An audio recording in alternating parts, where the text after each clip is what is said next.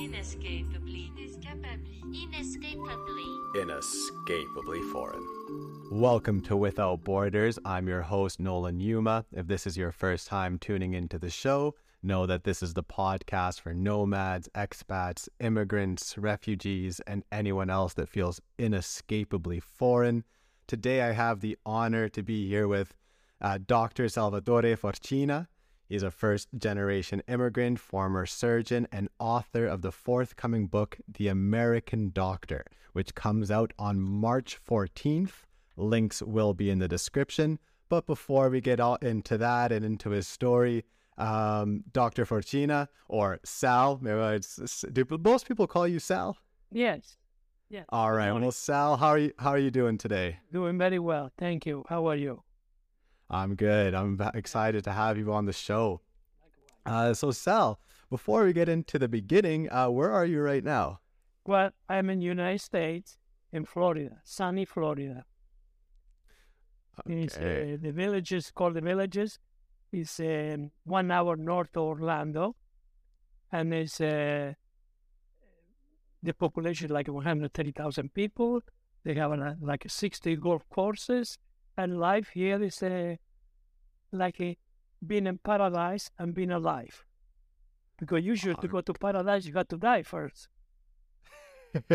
So you're a fan of Florida. Yeah, not Florida, yeah. Okay. I don't like cold anymore. I don't like cold anymore.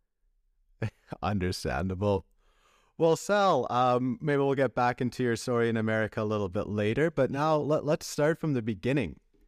Yes. So you were born in Italy during World War II, and I know in the book you describe some of the extreme poverty that you've experienced there.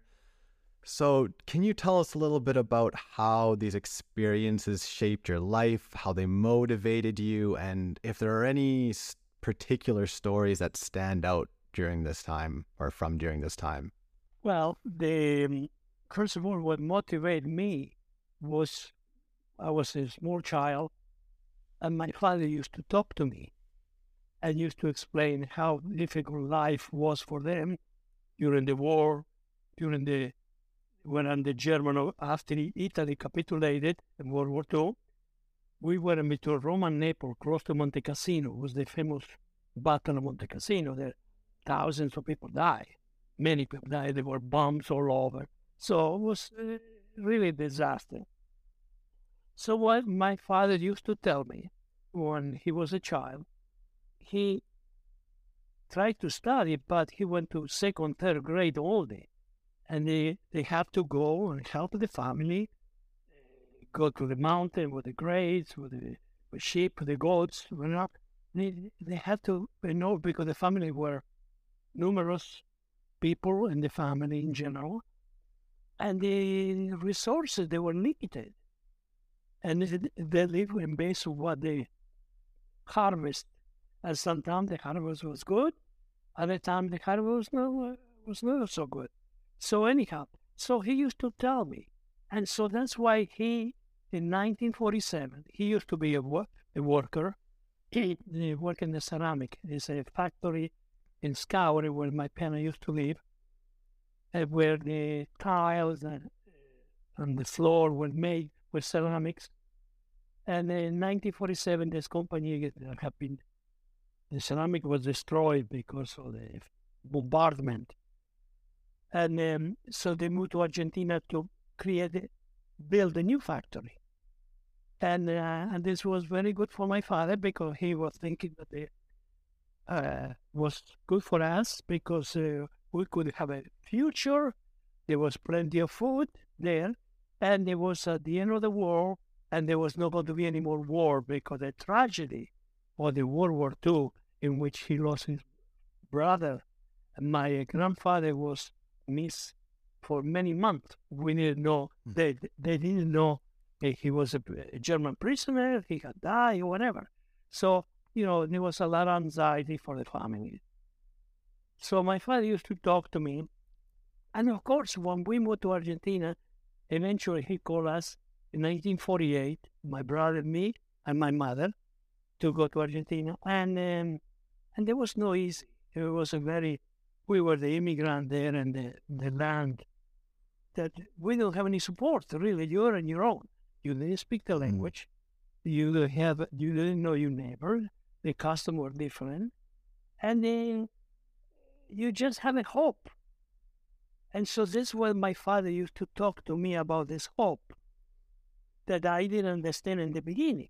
But as I gradually start to grow up,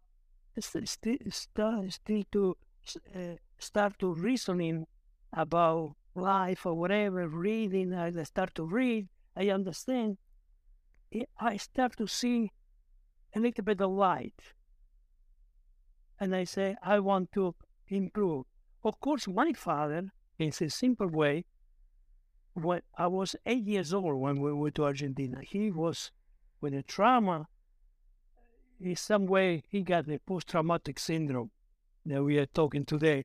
At that time, there was people didn't even know what it was about. No word for it, but of course it existed. I mean, there was people just, they said, you have a problem, there's your problem. Nobody got time for you to sit down and talk about your problem. There was a question of survival. Okay, so that's why he tried to tell me, and so he had his hands. He showed the hand. They had callus, dealing with the bricks and this and that. Was a rough hand and developed callus. And my father used to say, "Look at it. This, touch this. This is what you want to do in the future." And she kept repeating me. And this work, like you have the water and the rock. You have a drop of water, a steady drop. With 1 week, 1 month, 1 year, nothing happened. Alone was, after so many years, that drop of water is going to make a hole in the rock. And this, in some way, was the effect that motivated me to start to study. But of course, this didn't happen overnight. This took a long time. And, we can talk about, there was a lot of falling down, getting up, crying in between. But all the time, I had the desire to look up, to see the sun behind the mountain. I couldn't see it. Yeah. Now, just so we get a picture, how old were you when you moved to Argentina? 8 years old. Just 8 years old. I was born in 1941. So I will be 82 years old very soon. Yes. Old guy. Okay, so you moved there when you were 8 years old. You were there with your mother and your brother. And then were you living with your father there as well? Or was he working in a different city? No, he was in the same city. As a matter of fact, he was just a few blocks away. But I was with my parents until I was 11 years old. And my father was very frustrated with me because I want to study. I was with the kids. We were in the outskirts of this town called Azul, AZUL, in the Buenos Aires province. And my parents couldn't afford a house in the city, so had to be outside renting a house there. And there was no asphalt. The sidewalk, there were no tiles or whatever. Was it a village or like a campo? Sorry, a farm? Or... No, I was outskirts, the rural area, outside. Okay. Outside. So what happened, we spent most of the time in the street kicking the ball. Our ball was, we get a sock, and we put some cloth there or whatever, and wrap the best we could, and we make a round something. And we kick the ball. We kicked the ball so low, so much that the sheep, we stopped kicking the ball when the sheep became like a sausage. It still be rough. Yeah, that was our entertainment. And what eventually motivated you to stop kicking the ball and seek an education? Okay. So what happened was that close to my parents' house, several blocks away, there was a small church there.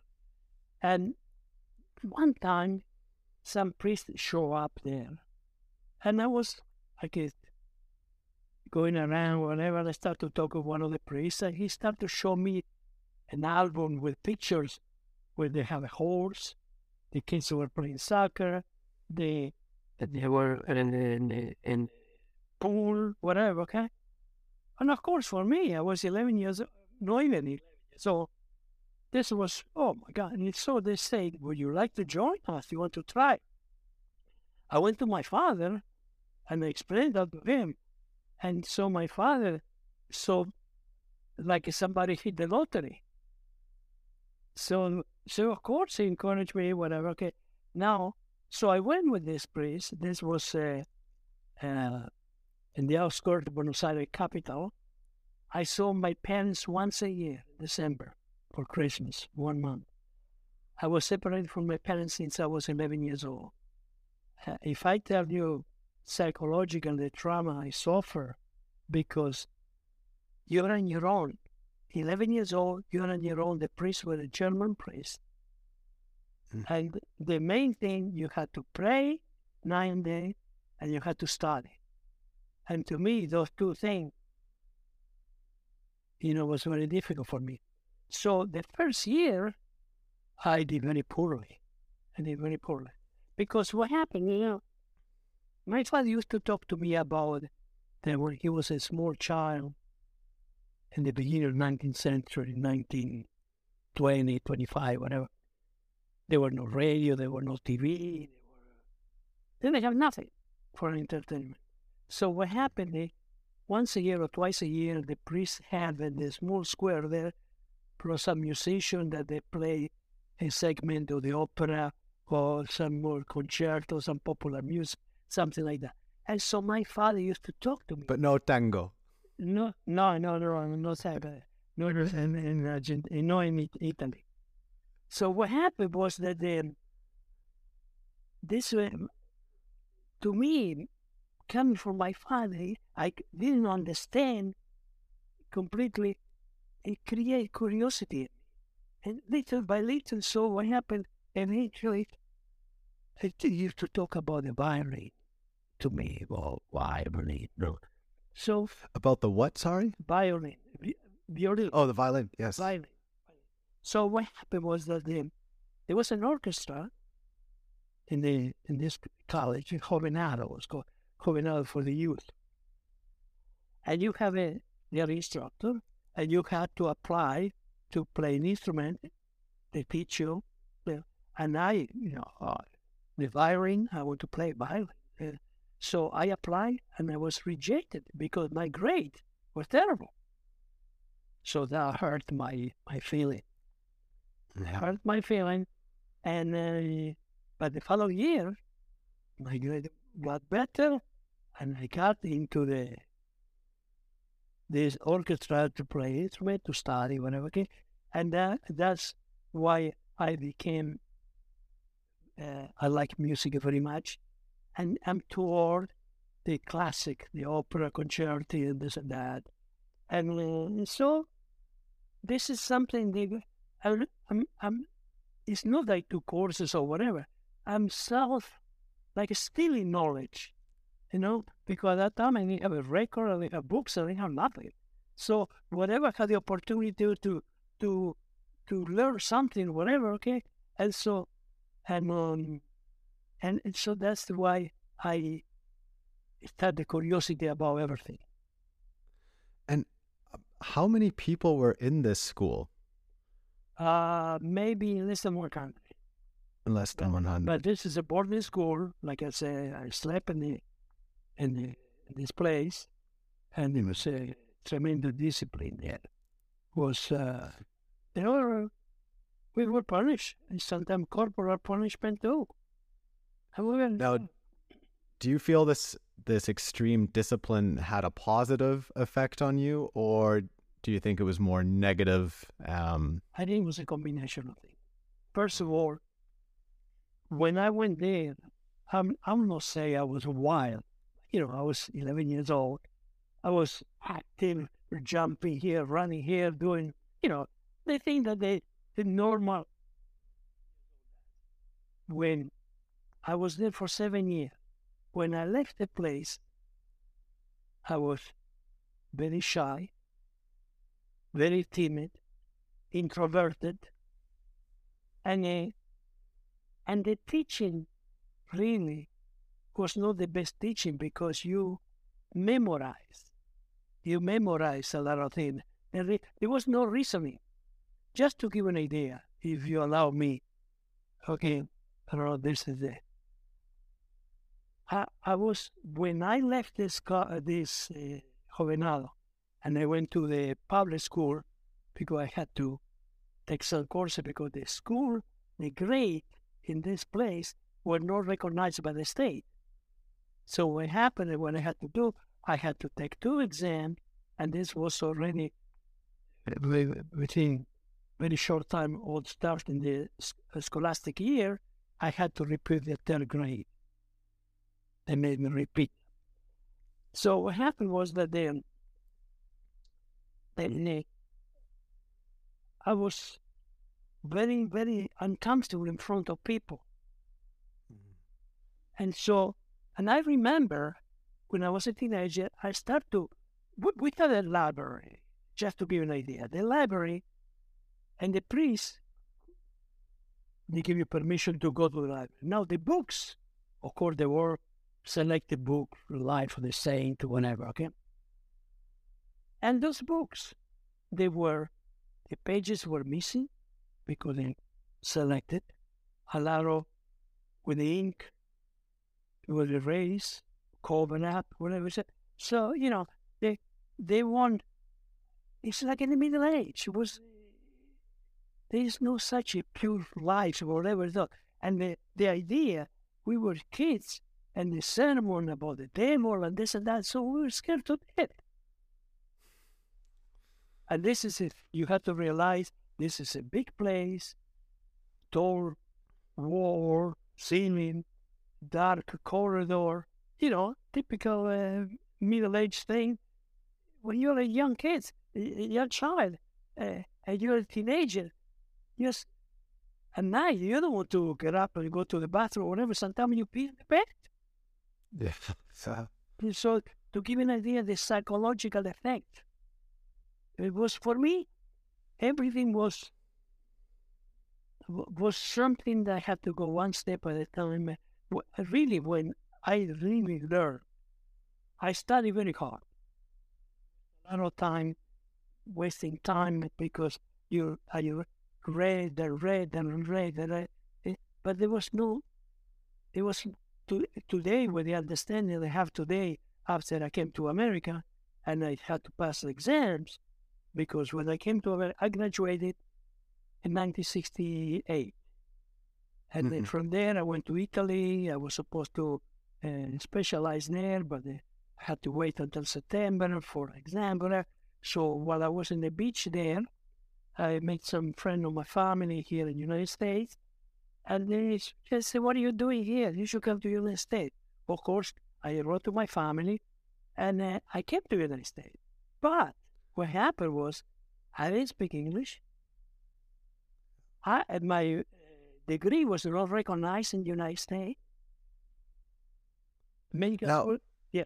Just before getting to the United States, what kind of broke you free from, I assume, this indoctrinated type of education that you experienced, right? As you mentioned, some of the pages were ripped out, some of the information was blacked out.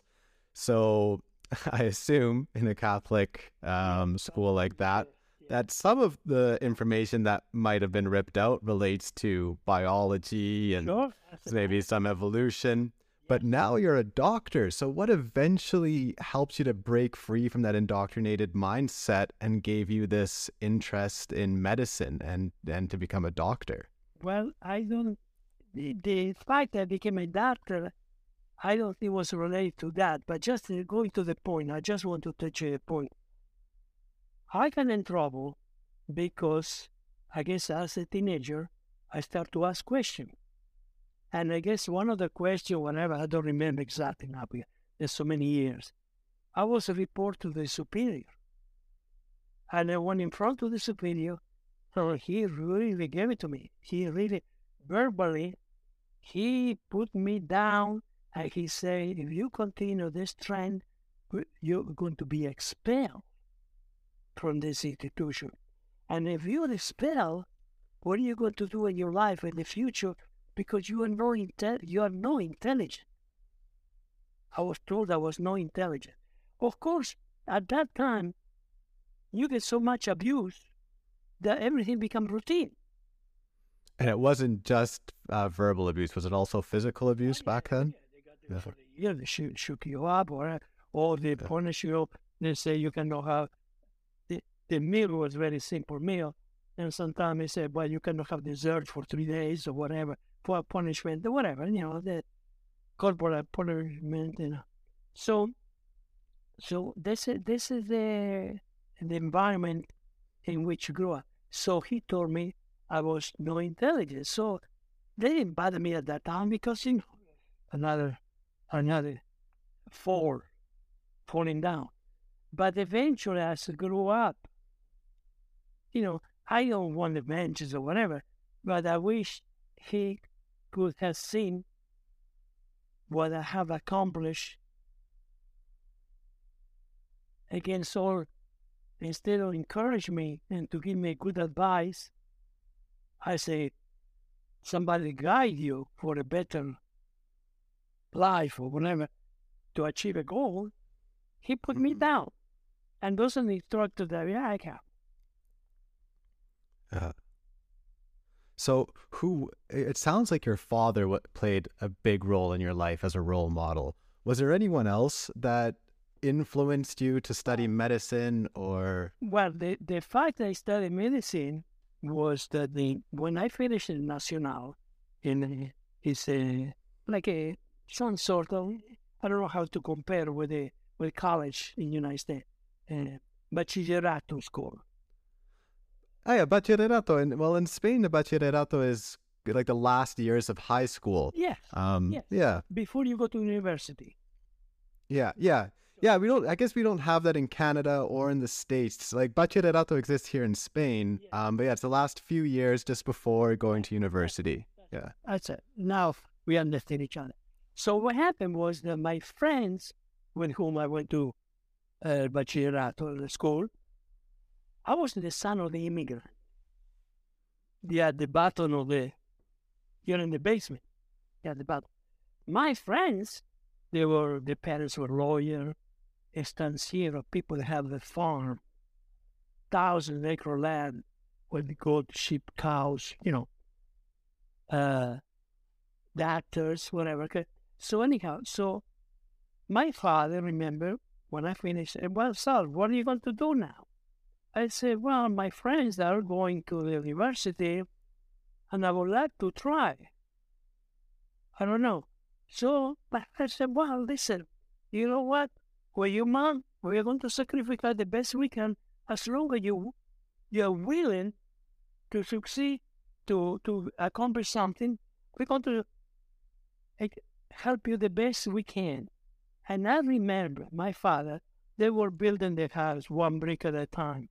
After part-time when he was coming back at night from the ceramic where he worked.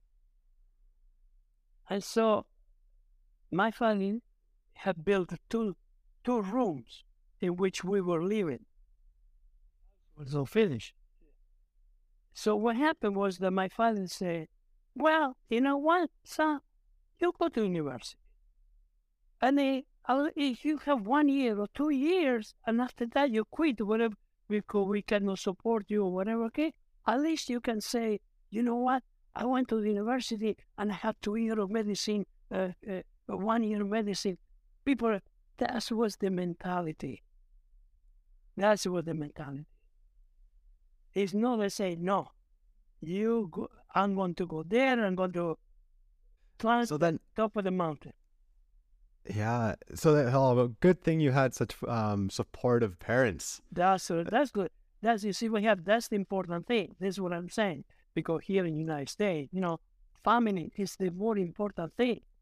My parents couldn't give me materialistic and couldn't give me nothing, but they gave me the support and they opened my eyes because I saw how they had to struggle Had to So did they go to America with you, or did you go alone? No, I went alone. I went to Italy, Yeah. and from Italy flew to the United States. And, Okay. and here I have my cousin, an aunt, and uncle with whom I was staying there until, you had to, what happened was, first of all, I had to take an English lesson. I had to go to New York University. And of course, nothing is free here. I had to borrow money for my uncle and family, and eventually pay, of course, after years. And I had to take those courses. Yeah. So, Now, yeah. oh, sorry, just thinking about the languages. Was it easier for you to learn Spanish or English? Well, I see Spanish. Well, I was 8 years old when I went there. So you're Okay. learning Spanish More naturally. kicking the ball in the street, going. But Yeah. I was 28 years old when I came to this country in the United States. Okay. And you know what happened? Like I said before, my degree was not recognized here. In order to be practicing medicine in the United States at that time, I don't know today, you had to take a special exam. It's called for Educational Council Foreign Medical Graduate. This is an exam that was given all over the world, American Embassy, for the foreign graduate and the American graduate outside the United States. And of course, at that time, they were taking like 30,000 people were taking the exam, and they were open, it was maybe 3,000, something like that. And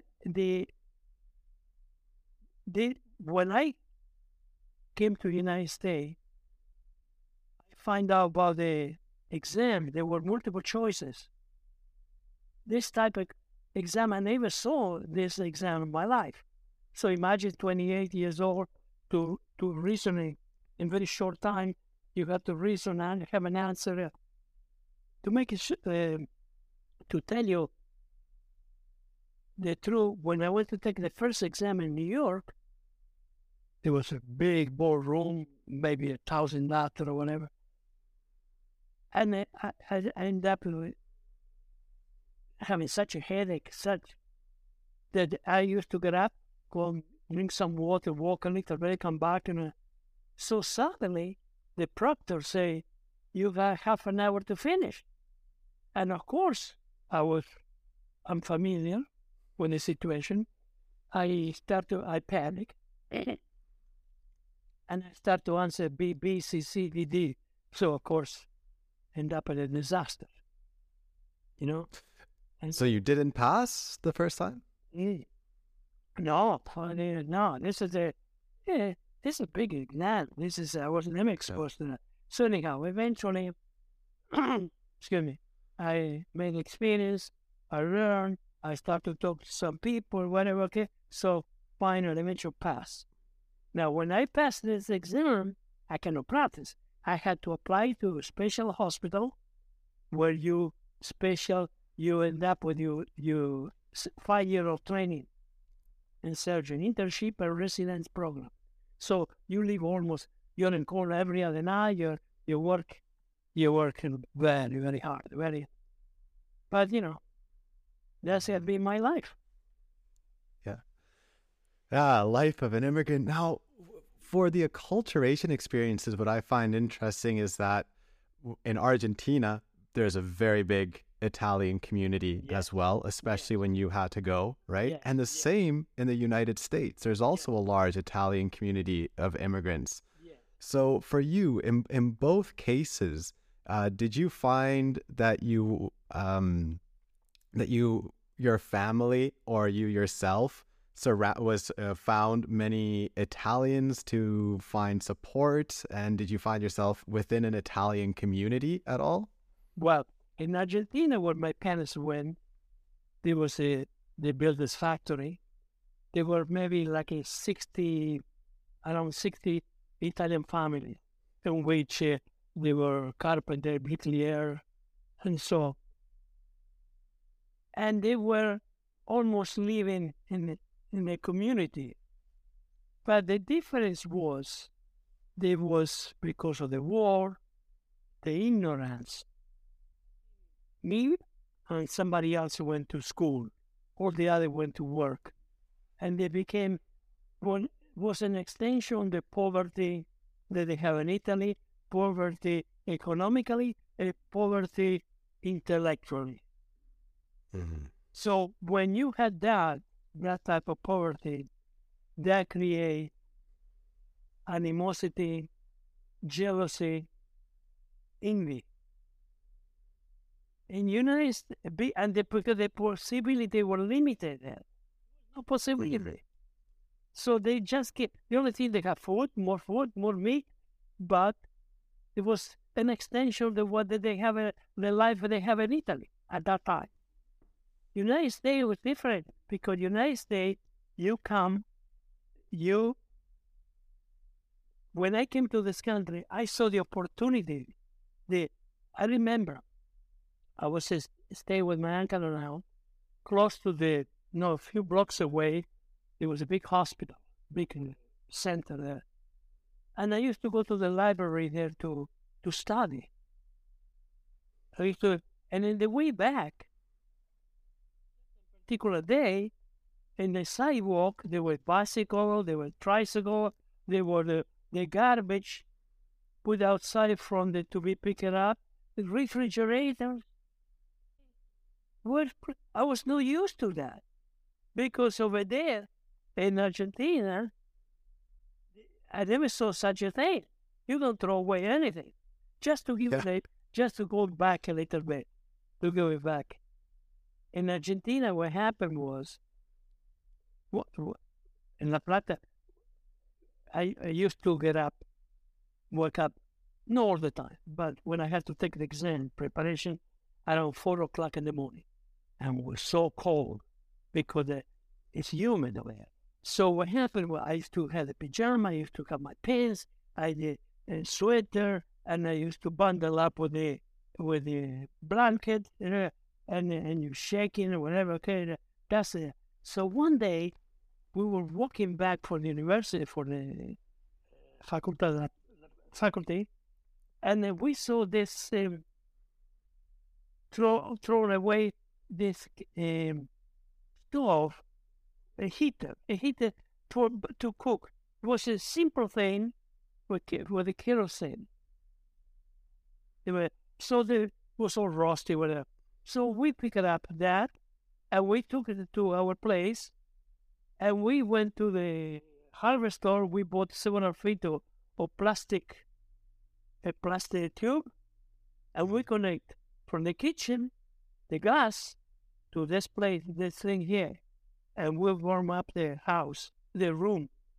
Of course, looking back now, we could have with carbon monoxide or whatever. Yeah, I was just thinking. We're unresponsible, but we were not aware. You live the moment. And so risks were there all the time. So anyhow. Yeah. So all of this adversity, I've read about your book. Of course, your book comes out on March 14th, so I haven't read the book yet, just what it's going to be about. And I know you write a lot about this adversity and how to overcome this through having a goal, through having love in your life. And a lot of this makes me think of Viktor Frankl's Man's Pursuit of Meaning as well. Are you familiar with? No, I'm not. Okay, so I'll quickly go over it because I'm just curious about your insights and anything to add to this, because Viktor Frankl, he writes Man's Search for Meaning, and he describes his experiences as a prisoner in Nazi concentration camps. Oh, Anna Frank. Are you talking about Anna Frank? No, I'm sorry. No. Viktor Frankl. Yeah. Yeah. Okay. No. And I'm not familiar. Okay, and he comes up with logotherapy, and what it kind of comes down to is that humans need to identify their purpose in life. And if you have that purpose, then you're able to withstand some of these horrors and try to get through this extreme adversity. So I was wondering if you see any connections there with your work or with your life stories. Yeah, I think so. I think so because there had to be a purpose. Okay, to me, the purpose was to climb the mountain. To me, to reach the top of the mountain, that was my goal. Because I'm in the valley. The valley is dark because the sun is behind the mountain. So I have all the shade. And so what happened, you have to settle a goal. Do you want to be somebody? Of course, I want to be somebody, but you see what happened? I didn't have the view that when I came to the United States, I saw that the possibility were immense and there was more possibility for me to succeed. When I was in Argentina, I saw my parents. Well, it's like you go one step forward, one step backward. My parents were in Argentina for 30 years. They worked very hard. Whatever they have accomplished economically, the revolution came. There were plenty of revolution there. The inflation came. They lost everything overnight. So that's the system in which I grew up. So you had to have a goal, and you had to work for the goal. Of course, everybody had different experience, and that goal can be modified or whatever. But for me, my life had been, I had to climb the Himalaya. How many people get online try to climb in a mountain, the Himalaya? But how many people can reach the top and put a flag and say, I conquered, not too many people. That's the way I saw my life. But of course, at that time, I started to see, for me, life was like being in a tunnel, dark tunnel. And there was at the end of the tunnel, there was a dim light over there. Small light. Now, what advice do you have for people to hold on to that light or hold on to that goal in the face of this darkness or in the face of this adversity? Well, first of all, you had to have motivation inside, a desire. You had to be hungry.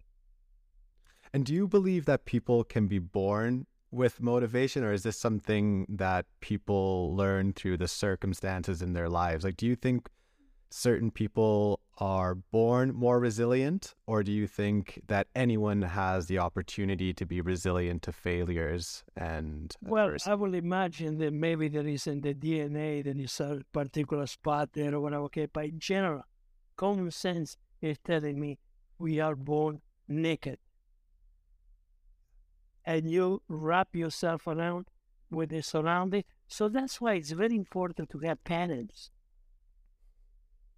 to have a family, to have a parents, because listen, look in the jungle, in the forest, the deer or whatever have the baby there, and the baby is unprotected. What is the chance for that deer to succeed? So you have to have your parents, because the parents can give you love, can give you maybe a roof, and can, in the moment of depression, and the moment you are down, they can hug you, they can hold your hand.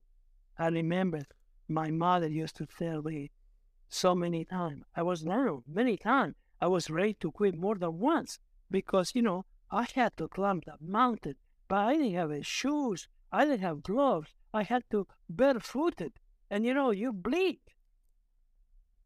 Mm-hmm. That was a hero. Whatever. I want to go beyond what was imaginable to achieve. And what about for those who don't have family to fall back on? Because you didn't at some points in your life as well, right? Because when you, as you said, in the boarding school, you experienced this type of loneliness. So in that case, what did you fall back on to keep going?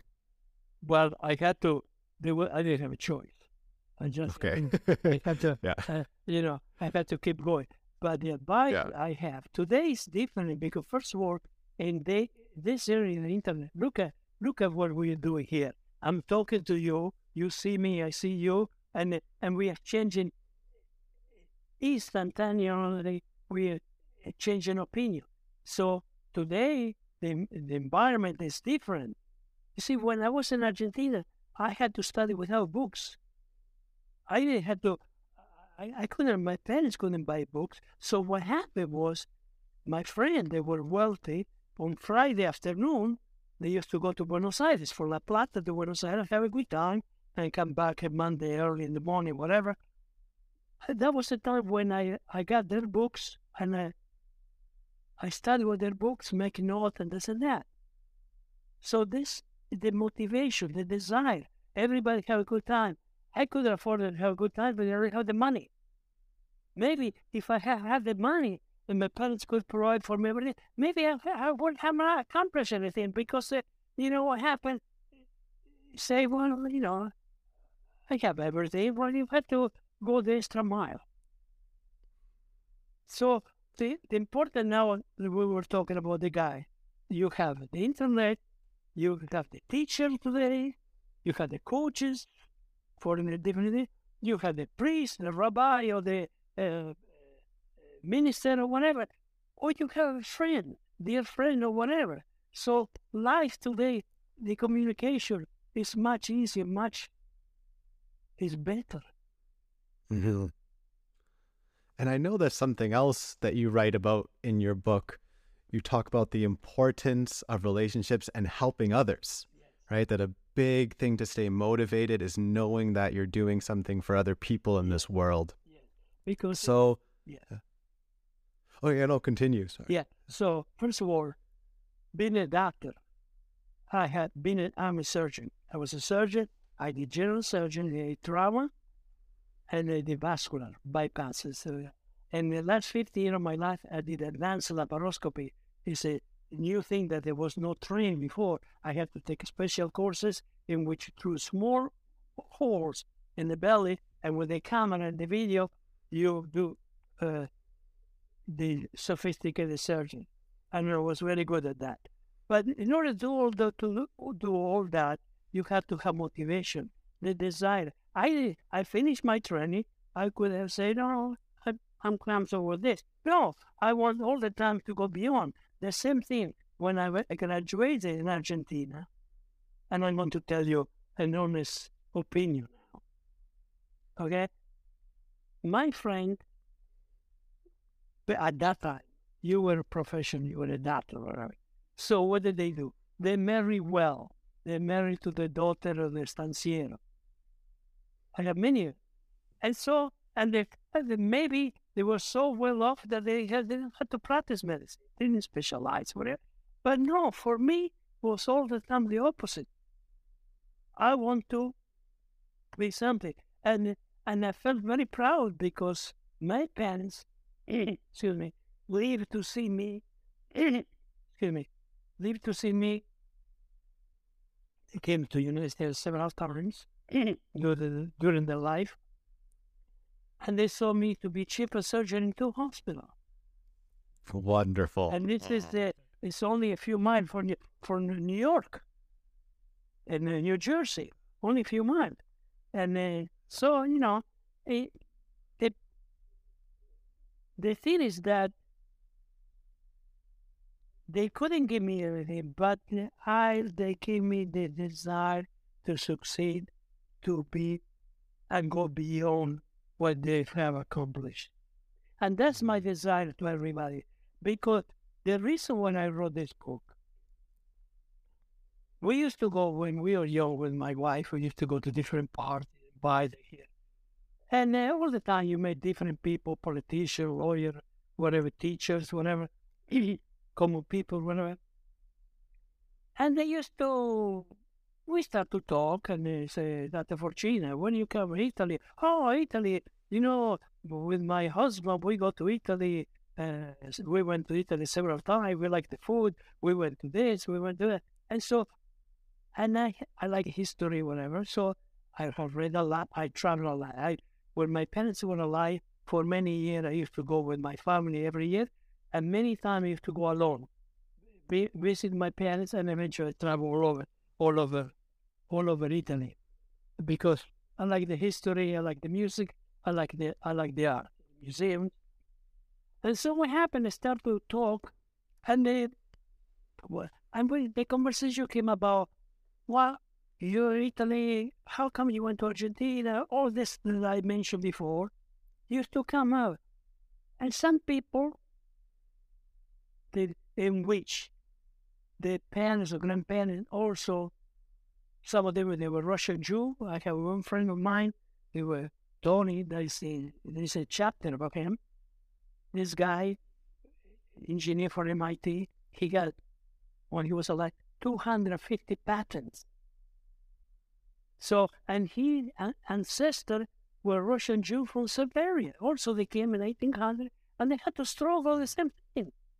Nothing else. But this country give the opportunity. They put the lie there. You see the lie there far away, and you can go, try to reach that direction. Yeah. Yeah, it's amazing. And there's some stats on that too in America, where most of the big companies and a lot of these successful people are immigrants. Yes. Right? And that's as a matter of fact, those are the guys, they work harder. They were harder because the Indian, the Korean, whatever, because what happened, they had the opportunity in their country. They came here as an open field. So that's why, going back to when I was saying the motivation why I wrote this book, many times they told me when I was telling you, well, interesting, you should write down this and that. And I never pay attention because, I was busy with my practice. I didn't have time or whatever, okay? And I said, who had time to write a book and this and that? So anyhow, when I retired to Florida, and I had more time, and my granddaughter was born, Lennon. Now she's going to be 8 years old in April. In May. So what happened was to think about. And I started to write down things. Eventually I sent a copy to my daughter and said, Ali, that's beautiful. You should write. And keep writing. It took me, different thought, different things. Took me years. This book came about. And the reason why I wrote this book, and I dedicate this book to my granddaughter, Leno, because, I have a certain age. I don't know how long I'm going to be around. But of course, I want the best for Leno. And I know when she's going to be a teenager, the difficult year, maybe more than one situation she had to make difficult choices. Perhaps, this book, one night, when she's down or whatever, she picked up this book and she started to read and start to think, oh, my grandparents, look at this. He have a against all the odds. Now, you talk a lot about the accomplishments, and you talk very fondly about America and the opportunities that you had in America as an immigrant, right? So you really have this story of the American dream as an immigrant. But nowadays, do you feel that immigrants in America still have more opportunities in America than, let's say, some other places around the world? Or do you think it's becoming more difficult to achieve these opportunities? The opportunities are there. As a matter of fact, if you look at the border, there are millions of people.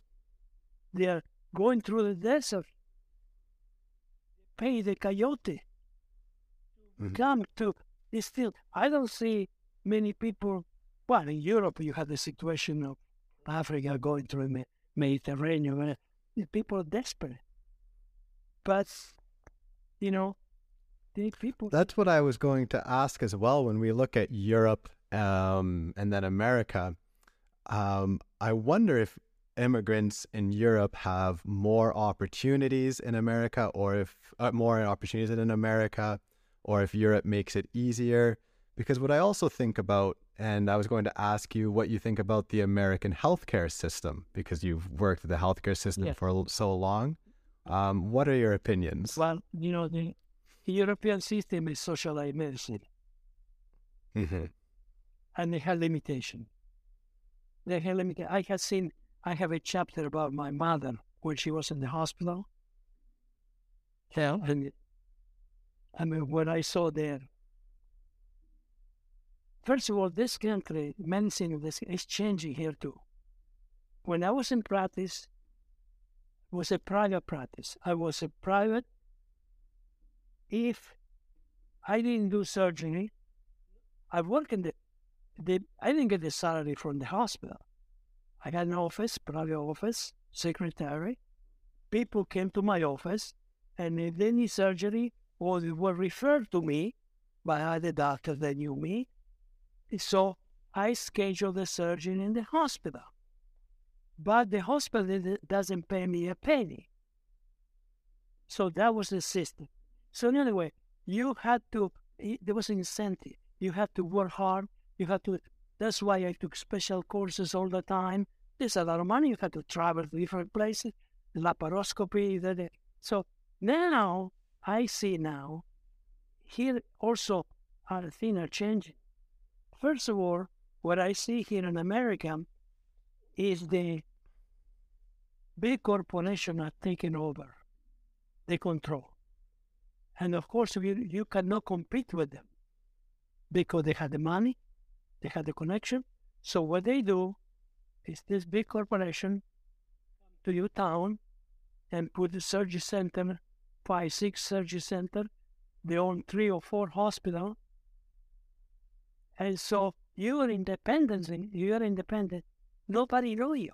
You cannot compete with them. So what happened? So that's why the new resident, when they finish the training, nobody knows you. So they go and they have a contract with this corporation in which they pay for 3 years, 2 years, or whatever. You have to produce, and they pay you a salary. At the end of 3 years, if you didn't produce or whatever, then also you're in the street again. But the thing are changing also in this country. What is the best system? Well, I think because when I was in practice, you had to cover the emergency room. Cover emergency. And when there was somebody with appendicitis or gallbladder, whatever, they require surgical care, you weren't called. You had to go to the hospital. Now, you go to the hospital. Most of those people in general didn't have insurance, so you had to do the surgery for free. So, would you do the surgery for free then in many cases? Do surgeons have that option in the United States to give the surgery for free? Yes, when you're covering the emergency room and there is no insurance, what are you going to do? You have mandate. You can get in trouble if you refuse. Okay, because I've heard so many horror stories as well, right? Where people, they don't get covered, or then later they are expected to pay, and then they're in debt for the rest of their lives, right? Or sure, like it's just even medicine-wise, like it's like Nexium, the heartburn medication in the United States, it's $215, whereas in Spain it's $58, in the Netherlands it's like $23. Sure, of course there is no perfect system. I'm sure there are cases like that, but you can have, if poverty is tricky or whatever, okay, they are not going to be able to collect anything because you don't have anything. Yeah. It does seem like many people end up in debt because of it, though, or end up like there are also stats that there are lower lower doctor visits in the United States than in many other first world countries, right? Because the healthcare is so expensive, or because it's so hard with insurance companies there. Yeah, but by law in the United States, I'm not a politician now, and by law in the United States, if you go to the emergency room, they cannot deny you a service. Okay. They cannot deny it. Now, the doctor doesn't get paid, but the hospital get paid because the government allow certain amount to compensate that. Besides that, the bill from the hospital, in some way you can say, well,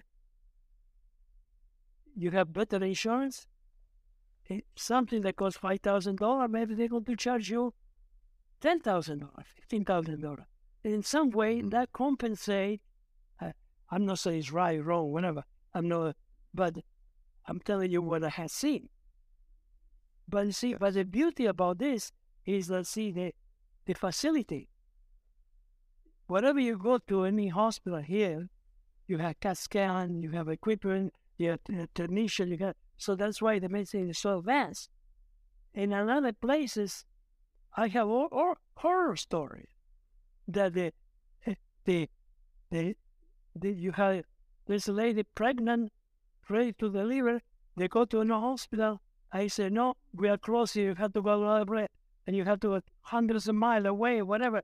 And I heard horror stories in Europe about that too. Mm-hmm. Yeah, I've heard some horror stories here as well. But in general, I must say that the stories I've heard from countries like in Belgium, especially in Netherlands, I definitely hear less horror stories there than in America. For some reason, the northern country, they are more organized, I guess. Yes, yeah. The Mediterranean country, Yeah, I'm experiencing that here in Spain. There does seem to be a lack of organization, unless there's a party. The parties here, I think, are very well organized. Well, politician, yeah, sure, the union, whatever. Oh no, not the political parties, the fiestas. Yeah, sure, sangria. Yeah, guitars, this and that. Yeah. Well, listen. This is the world. Life, and everybody act and blast whatever thing is better, I guess. I don't know. I did my part, and the only thing is that first of all, you don't know. You have a goal. You're going to achieve that. I have many friends of mine. I have many friends, and this is sad. They're doctors. They came from South America, for different countries, and they have certain age. They have children. They have wife, and they have to work to support the family. Mm-hmm. And at the same time, they had to prepare with those exams. And those exams are very difficult. Very difficult, because you see what happened. First of all, when you come here, the exam is in base of what you have studied all your life. For instance, the beginning of your career, you have anatomy, physiology, histology, biology, cytology, you name it. And this is during the 7 years you're doing that. Now, it's like an athlete. When you prepare yourself for a competition, you reach a peak. You reach the right time when you can race around the 5,000 miles. But doesn't mean that you can run the 5,000 miles anytime. So this is the exam, what it was about. The American people study here, take this course, and right away take the exam. It's a fresh thing. But after 5-6 years, your situation is that you had to psychology, all different courses you had done many times in a different language. For instance, I studied with the Spanish book and the French translation in Spanish. I never saw English books. If I had known that, it's a different way of thinking, different interpretation, different reasoning. Over there, I used to read. Here is less, but ABC, you get I get that. All right. Well, we're coming up on an hour here. So anything else you'd like to share? I really love the message in here, because it's something that I'm trying to spread with Without Borders, is the importance of immigrants as well. Because I think sometimes in our world, there's a lot of hatred towards immigration. There's a lot of adversity. And as you've shown yourself and through your story, is sometimes by being an immigrant, it builds character. And those same immigrants do a lot to help people in that country. And I think we need to welcome immigrants because they can do a lot to help the economy and, of course, just to help people from that country, because we're not just from one nation, right? We're all world citizens, or we all should be. I think your point is well taken. You see, immigrant, you have to realize the immigrant leave his own land with their roots, with his family, the language, the custom, everything. He's not, in general, it's not that he just go to another place to have a good time. Look at what happened in the Mediterranean. Those people, how many people die? They drown. It's no guarantee you're going to go to Europe and you're going to succeed. The same thing here in the border with Mexico. They had to go to the desert and this and that, So, but what happened, they had the desire to succeed in spite of that, to give a better future for the kids, for their life, for the family. So, the immigrant should, in my opinion, you have to see the short time,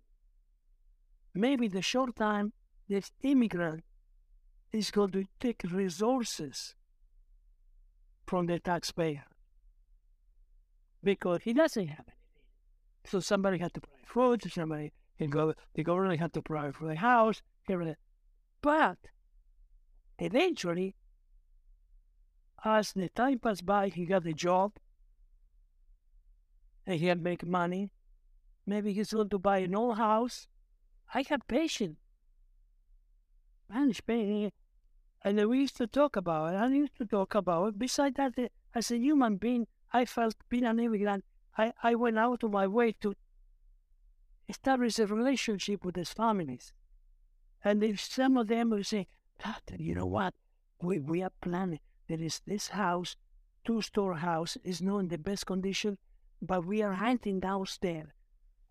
We are going to plan to buy, and we're going to fix this, and rent upstairs, fix the basement, and that's the way you start. Well, you build, in the old country used to say, you build the house one brick at a time. Nothing happened overnight. It's going to take time. So eventually, there are those kids, young kids coming from the other side of the other country, or they're born here, they're going to go to school, and they're going to have different ideas. They're going to see their parents, and they want to be better, and they start business, like you were saying before. How many people they have a multi-billionaire started the kids, teenagers work in the garage? You can do something like that. Exactly. Sal, thank you so much for coming on the show and sharing your messages with us. I think this is very important in this time. And again, listeners, the book comes out on March 14th. Yeah. There will be a link in the description. You can pre-order it. Yeah. And of course, anyone else listening right now who wants to share their immigration story, I think it's very important because we have to break some of the misconceptions that people have about immigrants, because it's in the times that we're living in, it's important to understand how important it is to accept immigrants and, of course, the beautiful stories that come out of it. So, Sal, thanks again for coming on the show, and I'm looking forward to reading your work. If you may, I want to encourage people to follow me on Instagram. That's Salvatore Forcina MD, and the book is The American Doctor, and it can be pre-ordered on Amazon already. And like you say, it's coming printed the 14th, coming out. 14th. Perfect. All right, I'll put a link of the Instagram account as well then. All right, this was Without Borders, Stories by the Inescapably Foreign. Tune in next time. Thank you very much.